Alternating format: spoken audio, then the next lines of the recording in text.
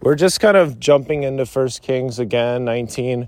This is verse 7. And the angel of the Lord came again the second time and touched him and said, arise and eat, because the journey is too great for thee. And so he is given some strength. They're given some food, and he's able to go in the strength of that for 40 days, which is cool. Pretty neat. Elijah got that blessing from the Lord. And it just kind of blows me away how the angel's like, hey, the journey is too great. Like, you need to have some sustenance, because for what you're going to do, it's a bit too much. Like, you need to have some sustenance to keep going. It makes me think of when I step into spiritual perilous places, because that is where I need to be. I need to stand up for the Lord, or I need to share my testimony, etc.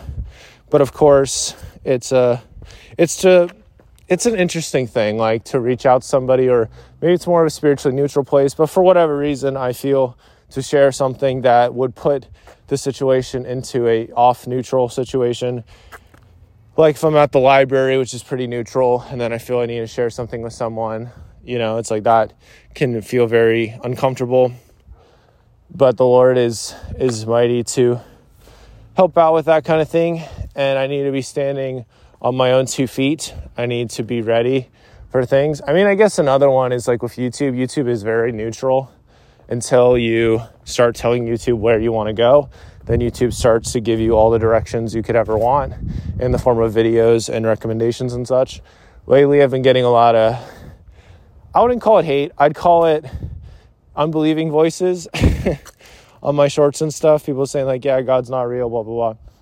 And I know the Lord has prepared me for these things. It's not something I would have ever been able to do. A couple years ago, I told Heavenly Father that it's like, I'm not going to be a content creator making videos like talking all about God and such, because I just don't want to get all that trash I'm going to get. And now I'm doing it.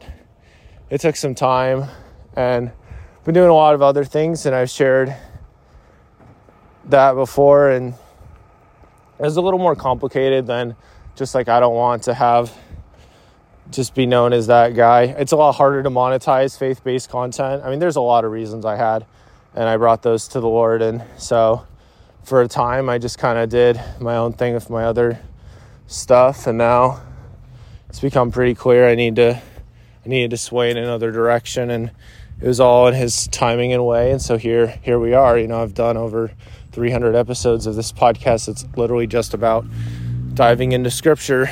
But I know that the Lord is aware of our journey, that he will provide sustenance on it, that we do not need to starve, that he will help us out and help us keep going and enjoying the journey that is ahead. And he sees the big picture of all the little things that we are doing. He has compassion on us, and he knows us perfectly and intimately. And yeah, that's what I'll leave you with. Remember, the flecks of gold you pick up potatoes shine for you today, tomorrow, and forever.